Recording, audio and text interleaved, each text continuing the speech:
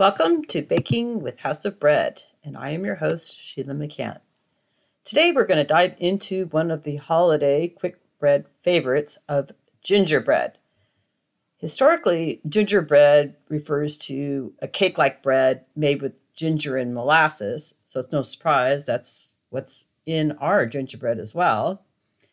And you can trace back gingerbread's roots to around 1500 BC in ancient Egypt. So if you think about that, that's 1500 years before Christ. Anyway, they discovered what was called honey cakes, and they're flavored with ginger and other spices. And they're found in the pharaoh's tombs, along with written references to the confection. Now, I don't make this up. What I do is when I start these podcasts, I base it upon, obviously, one of the house bread recipes, but I'm learning so much more history because I'll just basically go to Wikipedia or Google it. I was surprised that this gingerbread goes back so far in time to Egypt. I would have guessed Holland for some reason, maybe because of the gingerbread homes. But apparently ginger made its way to Europe when the 11th century Crusaders brought it back. So the Crusaders is another way of describing a military operation. Their objective basically was to spread their Christianity religion. They didn't really give people too many options. It was pretty much like convert, from Islam to Christianity, or we're going to do bad things to you. But anyway, so these guys came back, though, and they brought a lot of new spices back home. There was like the spice wars, and a lot went on about spices. And so I can't imagine being in Europe at the time when there was no ginger, no cinnamon, and there was no Thai spices, no Indian spices. They didn't even get salt for a while. So that food, it's still, in my mind, like the English food in some of those countries, the food's a little bland. And it's just taken a long time for them to incorporate a lot more of the spices that they got. But here in the United States, the nice thing about being us is that we're kind of a melting pot. So we got a lot of great spices. And I love the smell of our gingerbread when it's mixed with that scent of molasses. I recommend toasting a slice of it, and then if you can add cream cheese or whipped cream if you have more of a sweet tooth. And the recipe we're going to cover will yield about 2 good-sized loaves. So you can freeze one, or better yet, give one away. And we also make a gluten-free version of gingerbread, and it's so easy to switch out. We use the Bob's Red Mill. It's a 1-to-1, so it's a gluten-free flour mix. The nice thing about that particular gluten-free flour, it already contains xanthan gum, and xanthan gum is basically the binder for gluten-free breads. It's already in the flour, so you don't have to worry about measuring that. I'll include a link in the show notes to the recipe as well as where to find that gluten-free flour if you want to go that way. Now, we were experimenting with a vegan gluten-free gingerbread, and we're still working on that one. So the eggs are really easy to switch out, and that we use flax seeds. So we kind of crush them and then we whip them up, but it's the butter. That's the hard one. So we're still working on that, but I will do another podcast in the future on both a vegan episode and as well as gluten-free. Okay, this recipe is a quick bread, meaning there's no yeast or rising time associated with it, and that's why they call it quick breads. And with all quick breads, you want to mix your wets thoroughly, and then your dries in a separate container and mix those thoroughly. And then when you combine them, you just barely mix them because you don't want to develop gluten. If you develop gluten, it kind of toughens up the product and it becomes a little more dense. And so that's why you mix the wets separately and the dries separately. And you can overmix the wets. I take that back. You can't overmix at that stage. It's only when the two are combined and that moisture hits your leavening agents that there's a danger in overdeveloping the gluten. And for that same reason is that you want to start with a pastry flour or all-purpose or even a cake flour will work great too. But if all you have on hand is bread flour, then by all means, go ahead and use it.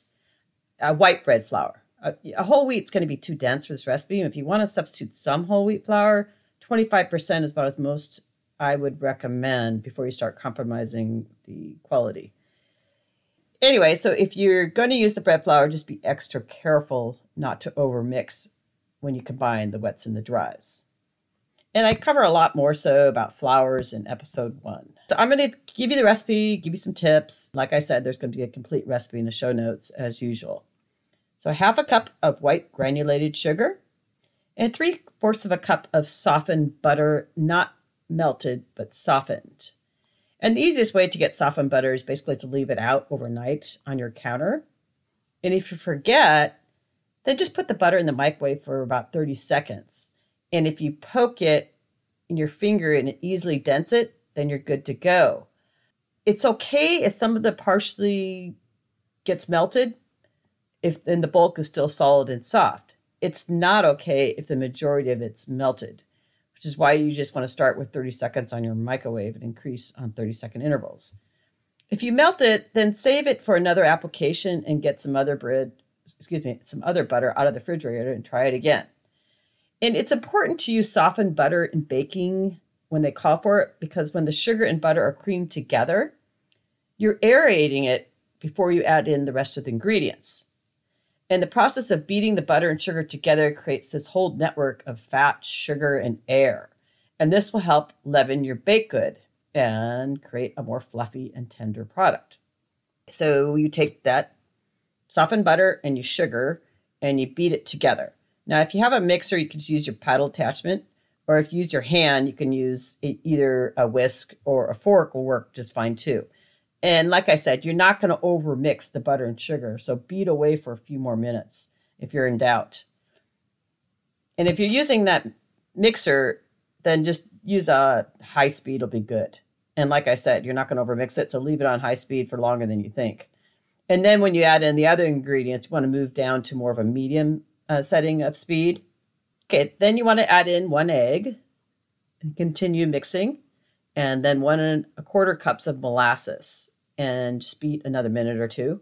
In a separate bowl, mix the below ingredients I'm going to talk about until just incorporated, and that's your 4 cups of pastry or all-purpose flour, 3/4 cup of hot water, 1½ teaspoon of baking soda, 1 teaspoon of cinnamon, 1 teaspoon of ginger, and then 1/2 teaspoon of cloves, and 1/2 teaspoon of salt. So you kind of mix those all together.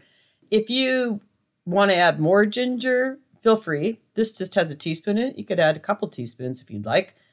Just want to keep in mind the proportion of wet and dry ingredients. I mean, it's such a small amount of teaspoon, it's not going to matter a whole lot. But I will tell you, though, this has a nice ginger taste, and I have experimented because I thought, well, gingerbread, it should be, really gingery. I added too much, and it kind of overpowered everything else. I have a 1-to-1 portion of cinnamon and ginger, then 1/2 teaspoon of cloves added. And the salt, a lot in baking recipes, is not to be tasted. It's really more of a chemical property to it. So it does have a 1/2 teaspoon of salt. And let's say you're on a really extreme salt-restricted diet and you can't even have 1/4 teaspoon of salt in a whole loaf of bread, then you can omit it. But I prefer you do add it unless you have an extreme dieting need, because salt will bring out a lot of the other flavors. Okay, so now is when you're going to add the dry to the wet ingredients and mix gently until they're fully incorporated. And here is where you spray your pans. I don't really know what size pans you have, and you can really use about any size you want. I mean, you can use even cake pans, bread pans, muffin tins, but the key thing is you want to fill about 3/4 full, because it's going to rise a bit in the oven. I mean, it's not like bread. You're not going to get a huge spring, but they do rise. And this also makes really nice gingerbread muffins, and you can wrap those up and give those away as gifts. And so bake in a 350-degree oven for about 25-30 minutes if you're going to do muffins, and more like 60 to 70 minutes for your full loaves. And to tell when a quick bread is done, I would recommend just poking it in the middle with a toothpick in the center of the loaf. And if it comes out clean, then you know you're good to go. If it's batter on your toothpick, then you need to bake it a little bit longer.